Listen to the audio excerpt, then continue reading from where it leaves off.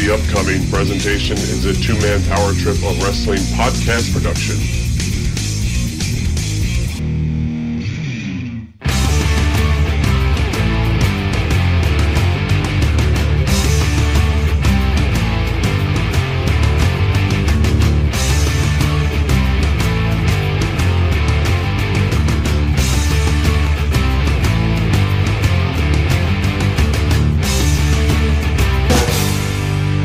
All right, let's get it going right here and right now. This is New Generation Declassified, being brought to you today in live and in living color on the two-man power trip of wrestling's podcasting empire.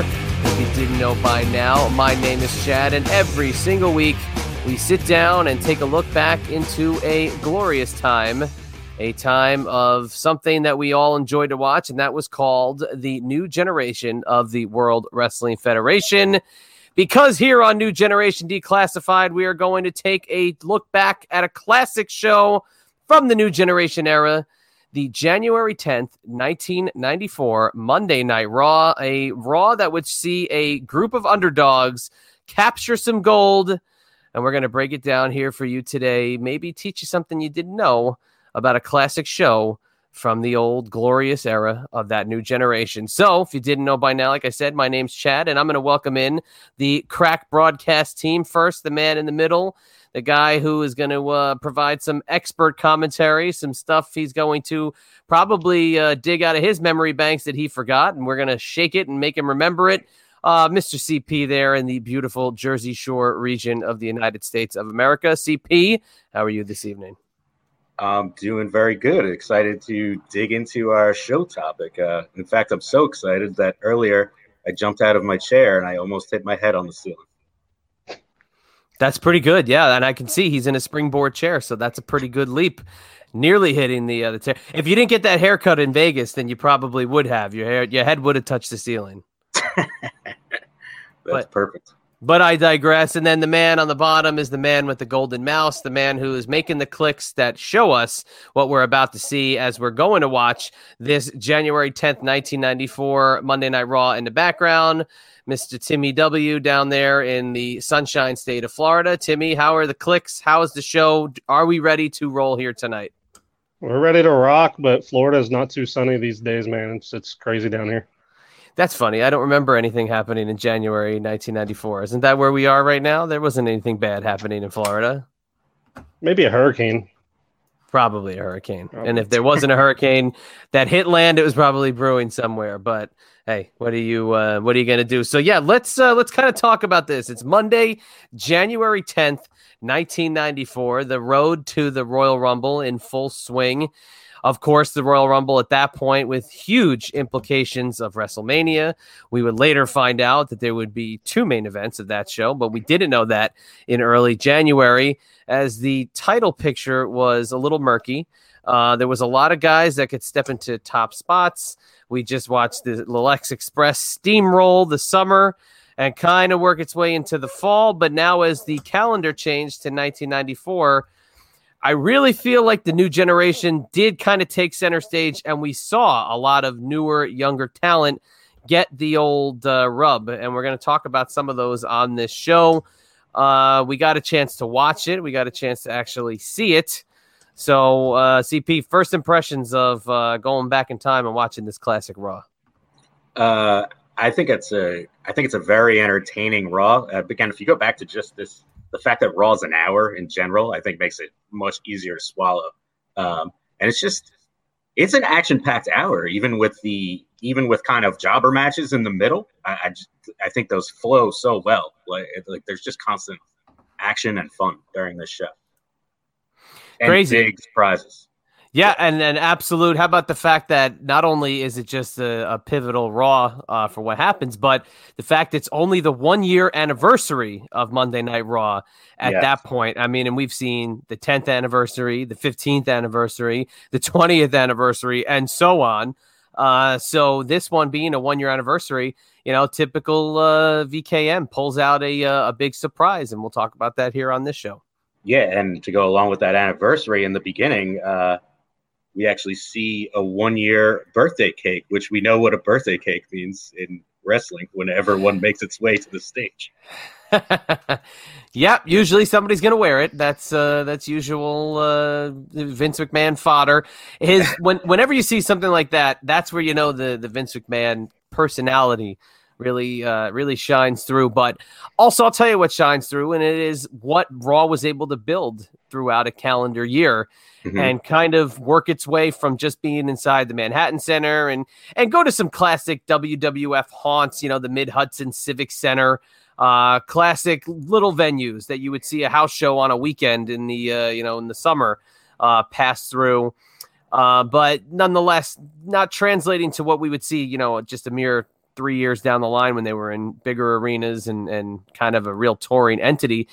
Here it was almost more the simplicity of that first year of Raw that made it endearing. And this show, really loaded with, legends, Hall of Famers. But at that point, 1 year in, pretty much in line with what you saw from day one, the prior January. Yeah, absolutely. I think everything, as you said, the new generation is really coming into the forefront. This specific period of time, I have very fond memories of starting with the prior Survivor Series and then running through Rumble and WrestleMania 10. So I think this is a great time.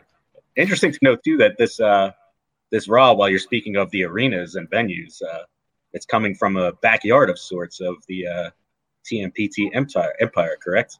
Yeah, absolutely. The Richmond Coliseum in Richmond, Virginia. That was the first point I really wanted to hit on this show was, yes, that venue, a huge pivotal venue for a lot of things in wrestling history that took place that would have major implications kind of going forward. If you really want to run it down, the two that come to mind are the first one being in 1995, and a show I would love to cover on this show is where Diesel made the classic, babyface to heel turn in his promo where he called out the corporate suits and turning Diesel from a killer into a smiling, happy monster. That took place in this Richmond Coliseum, but also the first ever Monday Nitro where the NWO Nitro took place was at the Richmond Coliseum. So it's a classic venue with a lot of wrestling ties. And I guess you could kind of put this one into the same vein, that a classic, moment from that era emanated from this building. And yes, Richmond, Virginia is the home away from home of the TMPT Empire. We love Richmond. Great wrestling town, great wrestling fans, have always treated us well. And no doubt in my mind, the history that Richmond has fits us perfectly like a glove. That's great to hear. Isn't this where John's supposed to be on there to say, yeah, you're right. That's exactly the case. I'm telling you, and not to get on the soapbox here about Richmond, the fans itself make the town and make it an unbelievable wrestling town because especially during the Crockett era, the fans that were there during the Crockett era can tell you everything that happened. Absolutely every detail, the insane about the baby faces, hating the heels, believing every single moment they saw was legit. And that to me is what I love about wrestling and makes that territory and that special spot in the United States so cool for the wrestling fan. Yeah, no. And I don't know if I've ever been to Richmond, Virginia. I can't recall off the top of my head that I have been, but it's definitely, it's historically known as a hotbed for Crockett, and those, some of those towns in that general area are all known as, they're diehard fans, especially from that era. Yeah, absolutely. And Timmy, you could hit the play button and let the old guy roll at this point as we kind of, walk through. And like we said, it started off with a happy anniversary kind of, banner because this was insane. We had primetime wrestling for so many years, and now we've got this Monday Night Raw show for a year. And what are the highlights that we're going to talk about? Well, the first one is this tag team title match that kicks off the show with sort of like the underdog tag team of Sean Waltman, a.k.a. the 1-2-3 Kid, whose 1993 was insane and catapulted him to, a big babyface role. But his tag team partner, one of my favorites of all time, a guy who I will always talk about in the greatest light, is Marty Jannetty, who formed this really cool underdog team that we would see in this episode kind of culminated pretty quick and rose to the top. But on paper, what do you think of these two as a tag team entity? I think they're a really fun team. I mean, you have Marty Jannetty, who's kind of he's the holdover rocker Marty Jannetty. He's still in the rocker gimmick, and he's finally separated. He's in a stint where he's separated from Shawn Michaels a little bit. And you have Sean Waltman, who, in ways he has that rocker look to him, rocker mentality. He's revolutionary for his time in WWF. I mean, there's nobody that does moves like 1-2-3 Kid at that time. He was completely different than everybody else on the roster. And it was very fun. I mean, they were actually the survivors on their team in the prior Survivor Series, which is a very fun thing. Yeah, in which you look back at it and you go, oh, there you go. Vince had something in the back of his mind that he could see these two high flyers. Because Jannetty was technically a high flyer at that point because he did take to the airwaves. He dropped the big fist, the big drop kick, a lot of flying mare stuff. Like that at that point, kids, that was high flying moves. Those were big impact moves. And Jannetty, not being the biggest guy, if you put him in today's world, would be one of the biggest guys. The perfect complement to the 1-2-3 Kid. But, again, and not my Marty Jannetty bias, which I've been accused of having in my life. Jannetty is a great tag team wrestler. I just don't think he ever got the shot at being the singles guy he could have because of Marty Jannetty's demons, and he talks about it all the freaking time. He's very accountable to what happened in his career, but this is a perfect example. Is he makes an amazing tag team superstar. And granted, this was a shocker. They planted those seeds at Survivor Series. It's a great callback. Yeah, absolutely. And I think I just think those two together actually work really well, especially. It's such a combined version of underdog because the Kid already had that superior underdog thing from his little, the stint with Razor Ramon, but that had gone away a little bit at this point. It's like, but you get this opportunity to bring it back, and with Marty Jannetty, who's just this classic tag team wrestler who had not all of the years with the Rockers, they never won the WWF Tag Team title. Or, well, I guess they did for 5 minutes once, but generally they didn't really ever win the WWF Tag Team title.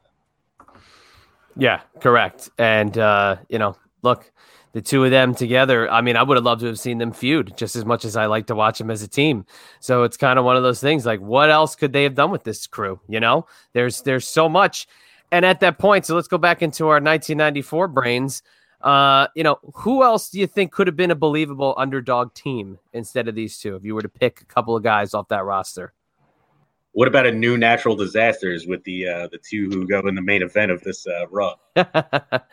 I don't know. That wouldn't be that much of an underdog. They just sit on the competition and eat them for breakfast and literally crap them out. But how about a tag team that we're watching in the ring right now? The Quebecers, or as Todd Pettengill, the great Pettengill would call them, the Quebecers. Yes. How about the two of them? The impact that they had early on in mid to late '93, and then into '94, a great duo. And again, another guy I'll never say a bad thing about, an all-time favorite, is Jacques Rougeau. Man, that freaking guy was money. Oh, I agree with you. Jacques Rougeau is great. It is the Mountie character I love, and then this is basically. It's it's basically the Mountie, but it's a little different. But his frown and his shock stick are some of my fondest memories of my childhood. But go ahead. No, the little background on the Quebecers, just to give CP's what he was saying about the shock stick and the Mountie, is that the Mountie character had to go away because the Canadian Royal Mounties were absolutely livid at the WWF for their portrayal of the Mounties and that they made them look like underhanded bad guys. So in their little theme song, which is classic, and I wish we could play it all day long. I just turned the mics off and listened to it. They say, we're not the Mounties, because they're still dressed like them, but they're not them because they're just the Quebecers. They're not the Mounties, because those Canadian Royal Mounted officers took umbrage with the fact that they were being portrayed as such dirtbags. But they still enforce the law. And they always get their man, so there you go. Yeah, no, I agree with you, though. Jacques he was very entertaining, especially in these Mountie-like characters. The Mountie and this Jacques Rougeau as part of the Quebecers. And Jacques is like a 20-year veteran at this point, with how he broke in Canada with his family and learning it from such a young age, and the lineage of the Rougeau family. And, and again, his brother Raymond, when they were the Fabulous Rougeaus as a heel team, they were a perfect complement of the guy who would have the big mouth and the guy who would have the big punch. And Raymond Rougeau, a boxing champ, and the fact that he could back it up. And they might look like regular guys, but they were the perfect mix. And if you were to swap them out, and I know Ray Rougeau's talked about this in the past, you could have put Ray Rougeau on this Quebecers team. But, I feel like Pierre was a great compliment to Jacques, who was the veteran at the time. And Pierre, younger guy at this point, getting the rub from a vet tag team and making Pierre look like he was doing innovative things like he was. He was doing the cannonball off the top. And PCO, Pierre Carl Ouellet, still going today. And here we are looking at him in 1994 as part of the Quebecers. Yeah, this is Pierre is great. And the Quebecers in general are a great team, actually. And I don't think I recall them being as great as when I rewatched this match yesterday. And it's a very entertaining match. But yeah, the Quebecers are just such a great, general heel team. As just when they start to work on the kid, which is happening right now on our screen, it just turns into a constant, 3-on-2 situation, which is perfect. And the third being the man himself, Johnny Polo, aka Raven, and his stint as just a basically country club asshole, playing it, to the T, and playing it very well. Johnny Polo being a great compliment to those Quebecers and being basically the guy who led them into this match by getting a cheating victory over Marty Jannetty, and then Marty Jannetty kind of coming back out to call out Johnny Polo and leading to this match. And, and we could talk about this till the cows come home. The fact that Johnny Polo turned into Raven a mere year later is insane. And to see what Raven did as a character and be so revolutionary and different, it is an absolute mind blower to see him as this goofy Johnny Polo, shyster, when he's this dark grunge. Look, he's wearing a plaid suit. Dear God. I was going to say that if you could put if you could just make that plaid suit really dirty and kind of shred some of the edges of the suit and stuff, it could become a Raven costume. You could give him the t-shirt, put the jacket around his waist, and drape the hair a little bit more in front of his eyes. You got yourself the Raven right there. But no, you have Country Club Johnny Polo. But, I'll throw it to Timmy. But Timmy's a big ECW fan, and you see what Raven will become and how Raven was introduced. Is it kind of funny for you to watch a guy like Raven portraying a goofy character like a Johnny Polo? Oh, it's always hilarious watching this. For back in those teenage days, watching ECW, I heard the chants and heard the Stevie and them knocking him for Johnny Polo and the other names of it, prior, but putting it together, I was like, holy crap, that was Raven I was watching in WWF a year or two ago. It's mind blowing. It's nuts. And just a quick aside, mind blowing to just see a basically leapfrog drop kick executed by the 1-2-3 Kid, which again, through the 1994 eyes, is a huge what a maneuver out of Vince McMahon. Yeah, this is the 1-2-3 Kid has multiple moves in this match that I was just shocked looking at yesterday. I was like, holy crap. He would be a star today immediately just based off his he's 6'2", right? Yeah. With his size and ability, he would be a star today, immediately. Yeah, he absolutely would. And back to what Timmy was saying about Raven.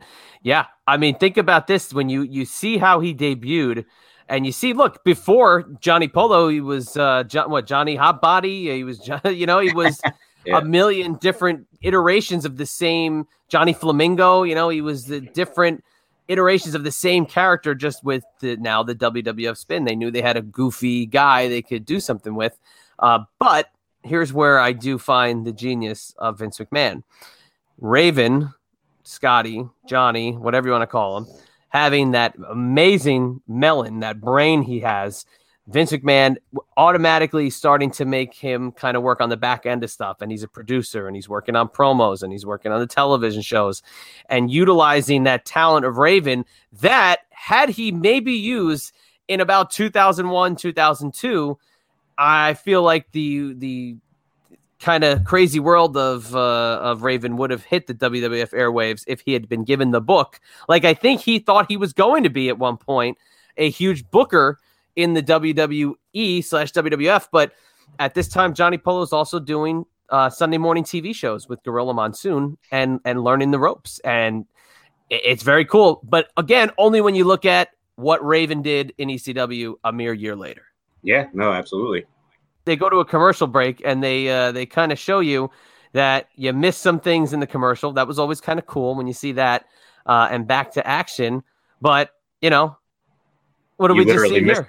You literally missed the tag title change. A tease of tag title changing. I'm sorry. Yeah, you missed it in the commercial. And this is a WWF teaser. This is what they were great at stuff like this. So here comes the second referee. And it's the ruse. You didn't see the title change. The match is gonna have to restart. And back to live action just like that, right? Can you imagine being in the arena and seeing that and not knowing what the hell you just saw? You didn't know they were in commercial break and you just saw this tag title victory like that, and then they flip it right back. Absolutely. And then even watching from home, when you see that, if you thought there was any possibility that the Kid and Jannetty could win, you probably thought that was dead at that point because they tease it at the commercial. It's like, oh, now the Quebecers are going to win. Yeah. Exactly. That's exactly what you would think is almost like if there was another wrestling show on at the time, you go, the Quebecers are going to win this one. I'm going to go see what's happening on Nitro. But there is no Nitro yet. So you just had to sit there and maybe check the football game if there was a football game going on. I'm switching to MacGyver. You could switch to MacGyver as well. Yes. Great 1994 reference, which I guess I could tell you as we're kind of just having this match on in the background. Would you like to know some of the other things going on in 1994 on January 10th? Let's hear it. Sure. Oh, well, geez. Well, don't sound so enthusiastic, guys, for the love of God. Do you want me to get Johnny Polo in to scream for you? Yeah, please. That would be pretty damn awesome if you did. I'm going to give you the top 10 songs in the United States. How about that? Really quick. Ready? Here we go. Number 10, Snoop Doggy Dogg. What's My Name? Tevin Campbell, Can We Talk? Tag Team, Whoop, There It Is. Michael Bolton, Said I Loved You, But I Lied. DRS, Gangstaline, great song. Tony Braxton, Breathe Again. Janet Jackson, Again, that's another great song. Ace of Base, All That She Wants. Bryan Adams, All for Love, another great song. And Mariah Carey, the song written about me, Hero. That's your top 10 songs in the USA on January 10th, 1994. That's perfect. I think I had that sounds like a mixtape I made one time. I would like to say the same, so I can't knock you at all. And also, how about this? I believe the number one movie in America was a movie that held that distinction for no, it was not Forrest Gump. No, 4 Weddings and a Funeral. Oh, Hugh Grant. Huge movie at the time. What else we got here? Of course, Bill Clinton, the president. I just saw another really funny one. Let me pull this one out. This is great for all you video gamers out there.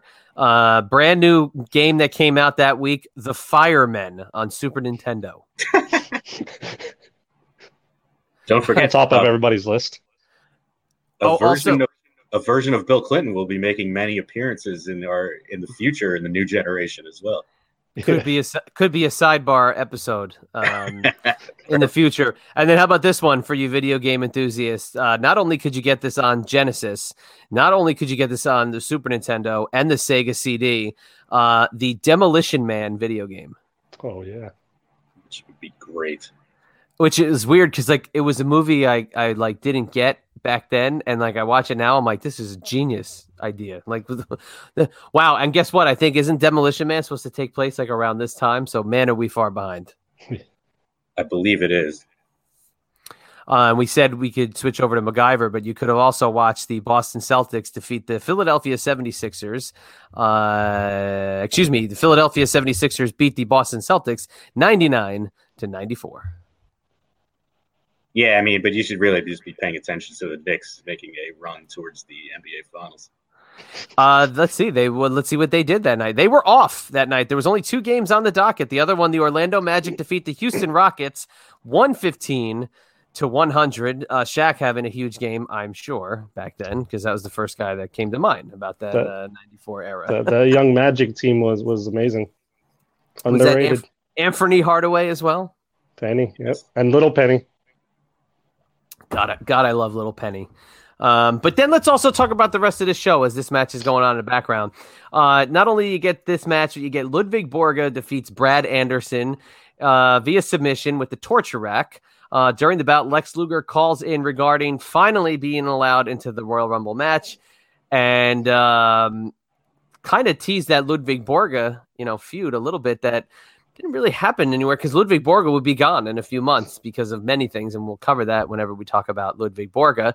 And also The Undertaker pinned the immortal Ray Hudson with the tombstone.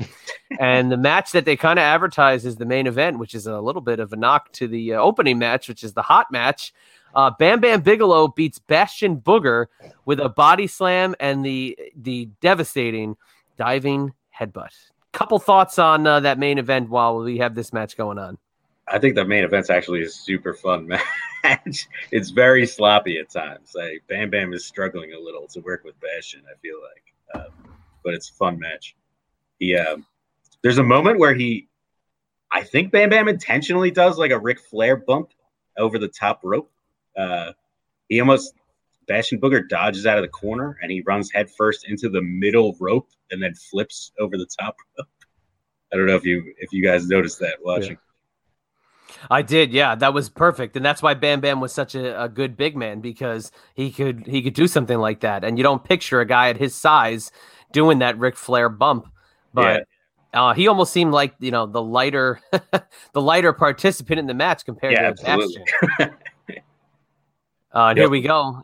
Pivotal part of this match: the 1-2-3 Kid up against the ropes, literally getting twice the finisher of the Quebecers. And looking for the hot tag on Jannetty. And then how about The Undertaker? Just a squash match on this show. He'd have a big Royal Rumble, a very infamous Royal Rumble. But on this show, it's kind of just a squash match to show you The Undertaker's still here. To show you that he's dominant. He's going to take advantage of his one chance at the WWF title. The casket match, where The Undertaker rose to the heavens after the onslaught of the bad guys.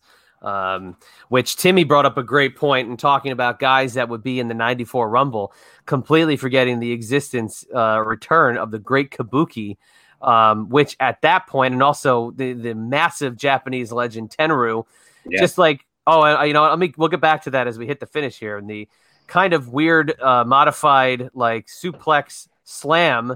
And there's your tag title victory for the 1-2-3 Kid and Marty Jannetty as the Macho Man hits the ring at about 200 miles an hour. Hitting the ceiling. Underdogs. Yeah, the underdogs, the hugs, and they're the belts. We have new tag team champions. Completely did not see this one coming. No, this is a very fun moment. This is one of those moments that I just remember like distinctly. And I don't know why. It's, as we'll talk about, they didn't really have the titles at all. It was just this night and this moment, but it just felt so special because they were both ultimate underdogs and then combined. It was like they were the ultimate underdog tag team. And that crowd was hot for it the whole time. If you were watching, man, those hands were in the air. They were screaming. That's that Richmond crowd, man. That's what it's all about. They are insane for their wrestling. And I mean, and I don't think they anticipated, oddly, the two of them just jumping right into the crowd to celebrate. That one kind of a little still weird to this day, but nonetheless, they're people's champions as they are mingling with Richmond's finest. I think I know that guy right there in the back. And then they cut right to an anniversary clip of 1-2-3 Kids Razor Ramon victory. Yeah, and I thought that was weird timing. Could they have let it ride a little bit? Could they have given them that extra couple of minutes instead of just taking us to a B-roll of another 1, 2, 3 Kid victory? Kind of like 1, 2, 3 Kid bias there a little bit. Like, hey, you think he's great now? Why don't you check this one out? But now, going right from that, and here we go. We got a Royal Rumble report, which, like I said, Timmy, you didn't remember the fact that the great Tenryu and the great Kabuki and Tenryu were in the Royal Rumble match. But they were henchmen for Mr. Fuji and Jim Cornette. You didn't have as many surprises back then like you do these days in the Rumble, but, those were two there at that time that, I had no idea who they were. And I read the wrestling magazines and barely knew their names, but, I had not watched WCCW or anything growing up. Well, Tenryu was also at WrestleMania 7, and him and believe Katao, they defeated Demolition, who might as well have been out to pasture at that point. But Tenryu had a great promotion called the SWS that the WWF crossed over with a lot. And this was just it was just a cool little aside because, they didn't have many surprises. This was like the first time you really saw somebody from outside the Federation get that chance to be in this match. But they were just in this match to be hired guns. They were there to take out Lex Luger and then ultimately would help take out The Undertaker. But, this Royal Rumble, we've talked about it in the past. We talked about it on the Diesel episode, was really the Diesel showcase more than it was anything that would talk about the champions we just saw crowned. And really anybody else outside of The Undertaker on this show were not really, major players on that card. But this is one of my favorite things, the rundown of who's in the match, who's signed. I love this. And they hit they hit you with the big ones. They hit you with Brett, Owen, Shawn Michaels, Diesel, Bam Bam Bigelow, Doink. Oh, and there's your boy Bastion Booger right there. Literally sticking with the big ones. Oh, and Billy Gunn, the ageless Billy Gunn. But still, this was so cool to find out who was going to be in the match. Now, did they always make it to the match? Absolutely not. But nonetheless, I miss this more than I miss so many things about old school wrestling. It was almost like a draft to me back as a kid. This excited for this moment of the year when you get this rundown. It'd be like waiting for who's the first pick of the draft or the first one to enter the ring. Yeah, absolutely. It's like one of those things where it's so simple, but all they're doing is telling you, these guys are going to be in this match. And you're going to see a lot of them. But there's one we just saw who hadn't been in the company for a while, and that was Greg Valentine. So it was little things like that. Valentine was well out of the promotion, but he's coming in for one shot. And this is really their finest right here. And even though I can't say I love the whole entire booking of this match itself, and we'll talk about the 94 Rumble, I'm sure, at some point, on paper, that was dynamite, what we just watched. And that, to me, looked like it was an absolutely stacked card. It absolutely was. I missed that as well. I also just missed, in Royal Rumble in general, the large promo where you just get one person after another talking before the Rumble, which is kind of, similar to that promotion. Just the group promotion in general. Oh, yeah. No, love that stuff. And then how about the numbers rolling and picking out the numbers? And this is a Coliseum video exclusive as we watch, Lex Luger pick his number ball out of the rolly thing and go from there. Can I just make a point about 1994 good old JR, who's clearly not Oklahoma JR yet? He's wearing a tie that could fit either Marty Jannetty's gear or Todd Pettengill. That's true. Maybe he borrowed it from the Toddster prior to this. But just running down the card, Razor Ramon taking on IRS for the Intercontinental Championship. Razor Ramon defending. And then the Hearts were supposed to get a tag title shot against the Quebecers. But the Quebecers just lost that. So this feud between Brett and Owen that was kind of building, and the whole point of it was that they were going after the tag belts together, just got a huge monkey wrench thrown into the middle of it by now the Quebecers not being the champions. So what are they going to do? Yeah, and JR has no idea what they're going to do. He says that in this report. He's like, I don't know who's fighting for the titles now. I guess the titles aren't on the line. That's got to be disappointing to Brett and Owen. I think he says so. You got to look at it this way, okay? And that is what? It's the 1 year anniversary of Monday Night Raw. Vince McMahon wants to shock you. So how does he shock you? He gives you a title change. Mm-hmm. How do we make up for that we have a pay-per-view in under 2 weeks? Well, we train with our Ico Pro. No, I'm just kidding. That's Razor Ramon. Just right now, I'm looking at him. Now, what do we do? Well, let's look at the calendar. Oh, we're at Madison Square Garden in a couple of days. How about we shock you with the title victory, and then the people who are at Madison Square Garden are going to see another title victory as the Quebecers a mere, what? How many days later was it? Let's look at the date. It was January 17th. So 7 days later, for those of us that can't count, the Quebecers defeat Marty Jannetty and the 1-2-3 Kid to win the titles following the Tower of Quebec on the 1-2-3 Kid after Johnny Polo interferes, causing the Kid to crotch himself on the top rope.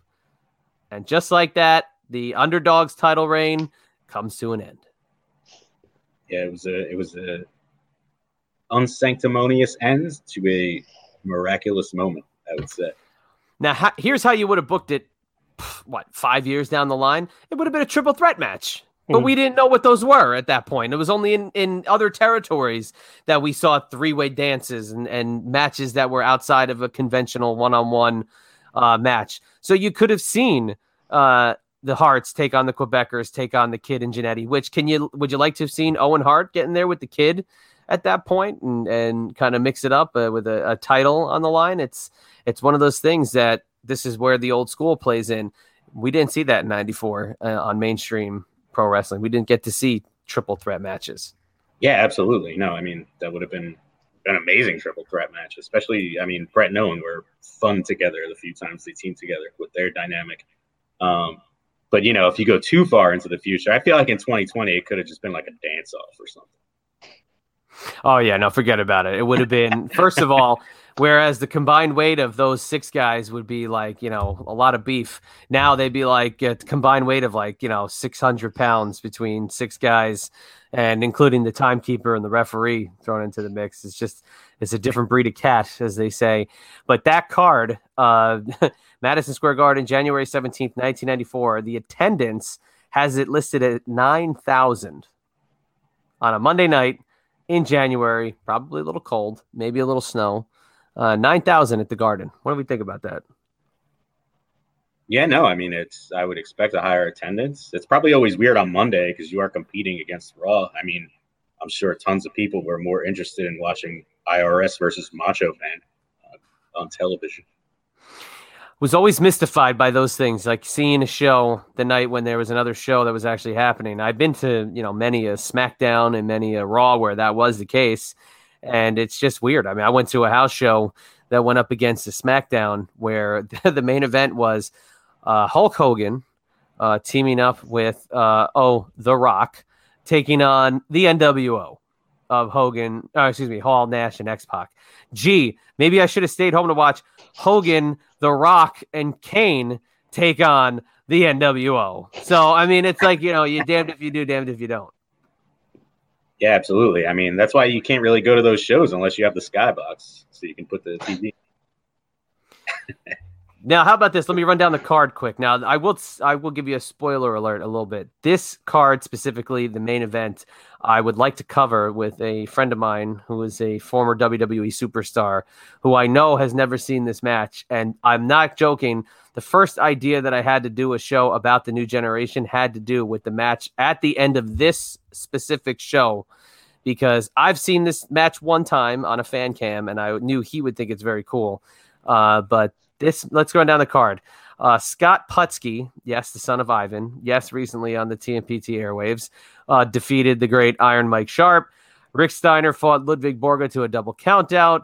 The Intercontinental Champion Razor Ramon defeated Jeff Jarrett via disqualification when Shawn Michaels interfered. This was Jeff Jarrett's MSG debut. The World Champion Yokozuna pinned Tatanka with the Banzai drop. After the bout, Tatanka sustained a second Banzai drop and was taken from ringside on a stretcher. So a stretcher job there at a house show, not to mention the fact that the Quebecers defeated the 1-2-3 Kid and Marty Jannetty to win the titles. And the main event of this match, or this card, Owen Hart wins a 30-man Royal Rumble match at 1 hour and 10 minutes by last eliminating Fatu. Did you ever know about the 1994 MSG Rumble? I don't recall, until yes, I was reading about it this week, but yeah, I don't recall seeing it. No. If you look in my collection on January Raws, I stumbled upon it when I was getting this here uploaded. The Forgotten Rumble, as it's labeled.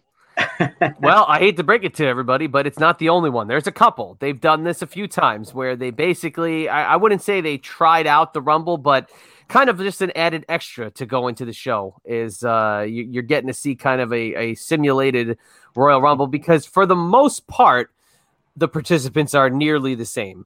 And just to run it down, it's Diesel, Mo from Men on a Mission, Bushwhacker Butch, 1-2-3 Kid, Scott Steiner, Iron Mike Sharp, Samu, Bob Backlund, Jeff Jarrett, Virgil, Bam Bam Bigelow, the Macho Man, Adam Bomb, Sergeant Slaughter. That's a pretty cool one to throw in there. Crush, Mabel, and Jim Powers as the 30 participants. So, I mean, look. Oh, so wait, hang on. Bastion Booger, Bushwhacker Luke, Owen Hart, Rick Martel, Bret Hart, IRS, Johnny Polo, Scott Putski, Fatu, Marty Jannetty, Bart Gunn, Shawn Michaels, and Doink. That's the last participant.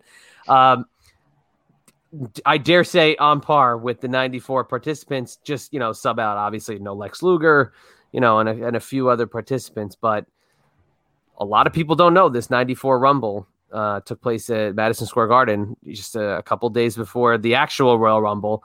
And how about that shocker, though? Owen Hart winning that match. Yeah, no, that's great. And it's, perfect for, I guess, trying to see how Owen plays to the, on a headline level to the Madison Square Garden crowd. That's probably the best platform to see where you're going to play nationally at that time. Yeah. And they're gonna cheer the ever living shit out of Owen Hart, because Owen Hart was always over in New York City, and I don't care what you say. You watch WrestleMania 10, there's a segment of people that are cheering for Owen. I can remember going to shows where Owen got cheers. You can't deny that electrifying style of Owen. But on the flip side of that, when Owen was a face down the line in the late 90s, he didn't really get over that much, which is kind of shocking to me because he had that explosive style. Yeah, I think there's reasons for that are kind of outside of Owen Hart. Personally, I thought he was over for a month or two, and then things just kind of fizzled out for numerous reasons. But I agree. I understand what you're saying. I know it falls outside of the new generation, but damn, I would love to talk about the Nation of Domination, Owen Hart. That might be my favorite Owen Hart. Amazing Owen Hart. Enough is enough, and it's time for a change. Classic, before we get into the wrap-up, classic shot they just showed was the Doink babyface turn by dousing Bobby Heenan with the water bucket. Good job, Doink. He deserved that. Where is it? Doink has to be one of those guys who's just top 10 as far as unreached potential. And I know that might sound ridiculous to some people, but heel Doink is just such an amazing character. Heel Doink on par with what The Fiend probably was to this audience, because I don't think we got, it was released in 1989. Doink debuts in 1992. And it was too WWF for the WWF's own good at that point. Had Doink, the heel, debuted in the Attitude Era, he would have been Goldust. And I mean, the artist formerly known as Goldust. No, and I'm not saying that as a joke. I'm being serious. It's just that he fell right into that cartoony era where, he had to absolutely, kind of be a little off the wall. But Matt Bourne brought Doink to life, and in a major way that could not be duplicated by the couple guys that would play him, Ray Apollo being the other one who played him for a long period of time. But, and I know, Timmy, you know this, again, ECW, Matt Bourne's portrayal of Born Again, the basically prelude to what would be the Joker, the psychotic Doink in ECW, masterful, and it should have been mainstream, and he could have been an amazing heel portraying that insane Doink that we'd see in ECW 2 years. And basically, I think by the end of 94. Yep. My buddy the franchise knows it well. My buddy the franchise will put it over all day long. I could talk about Matt Bourne with him and basically until the cows come home. You could do a whole episode on Bourne because so many don't know about him in general, and just you talk about underrated. That guy is you could do it all, and I think that was showed in Doink just what he could do. Yeah, no, absolutely. And just before we wrap it up here, they didn't just tape one show that night at the Richmond Coliseum. They got the people there. You have your your team. So what are you going to do? You're absolutely going to film a few weeks of television. So they basically, you kind of keep the cameras rolling. They tape some stuff for other use, and boom, there you go. It's a 1993, 1994 style Raw taping, as I just lost it, of course, as I'm looking for it. I'm stretching, as we like to say in the biz. Taping the, the 17th episode that would air during the fact that they're in MSG. Owen Hart defeats Terry Austin. Tatanka pinned the great George South, still going today. Mm-hmm. Diesel pins Scott Powers, who must have been a hybrid of Jim Powers and Scott Putski. Randy Savage defeats IRS. When Crush, who was doing commentary, pushed Savage off the top as Savage attempted the flying elbow. After the match, a brawl ensued involving Savage, Crush, IRS, Tatanka, Yokozuna, Diesel, Shawn Michaels, Lex Luger, and Bret Hart, with Bret being the last man standing. How about that? That's amazing. Just that group. Bret. That's a great group of people, yeah. And Randy Savage deserved that just for putting the cake in IRS's face earlier that night. And then how about this? On January 24th, 1994, the Raw that they taped that same night, Jim Ross made his Raw commentary debut that night alongside Vince McMahon. Lex Luger pins Austin Steele. Jeff Jarrett pins John Paul. Not Levesque, so don't get your hopes up. The Head Shrinkers defeat Men on a Mission. Adam Bomb defeats Tommy Angel. Doink the Clown pins Joey Stallings. And Shawn Michaels pins Tyson Knox with a pile driver. Whew. Man, that was a lot of stuff that they taped that night. So imagine what those guys felt like. That's a heck of a night of taping. But hey, hats off again to the Richmond fans. You guys saw a great show. And add this one to the notch in your belt of classic Richmond moments. Many more to come, I'm sure, that we'll cover. Especially, I want to talk about that Diesel promo. Oh, my God, could be my favorite promo from that era is the Diesel promo the night after the 95 Survivor Series. So any final comments before we wrap up? Just curious, who do you guys think wins a match between Ray Hudson and Brad Anderson? Oh, well, personally, you never count out Ray Hudson. I mean, that's a credo I live by basically since 1994. It's funny. I said the same thing about the Brad guy, too. And it's not Brad Armstrong. It's Brad Anderson. It's his distant alter ego. He is second generation, though. I actually, in my head, he was Brad Armstrong, and I was like, oh, it's not Armstrong, it's Anderson. But he was trained by his father, who was also a wrestler. That is a disgrace to the great name of the legendary Brad Armstrong. How the frig dare you? Yeah. All right. So let's head into the wrap up here. Look, this was cool to kind of go back and watch a show from that era. Something I definitely want to do next week. Working on having somebody join us. Might not necessarily be a performer. Might be just an additional voice that's going to provide some context to certain things going on in this new generation era. And we will basically see you then. But before we do, just remember, you can follow me on the social medias at Chad EMB. It's Twitter and Instagram. Anything and everything going on with the TMPT Empire is at tmptempire.com. The litany of podcasts that we have going on, the interviews, the dissections, Dr. Tom, JP, the Lighting the World on Fire, one guest at a time. And it's all going on there at tmptempire.com. And that's enough out of me. CP, Stick and Moves podcast. A lot of things going on in your side of the playground here. So why don't you tell us what you got going on?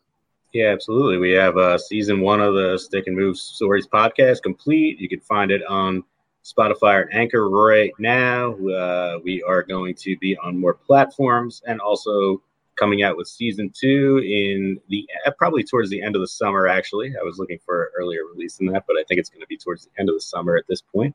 You can also follow me on Twitter at Pugs. That's PUGZZZ with 3 Z's at Pugs. You can also find the Stick and Move Stories Facebook page if you want to comment on there. And just want to hang out, have fun, and enjoy some mid-90s New Generation wrestling.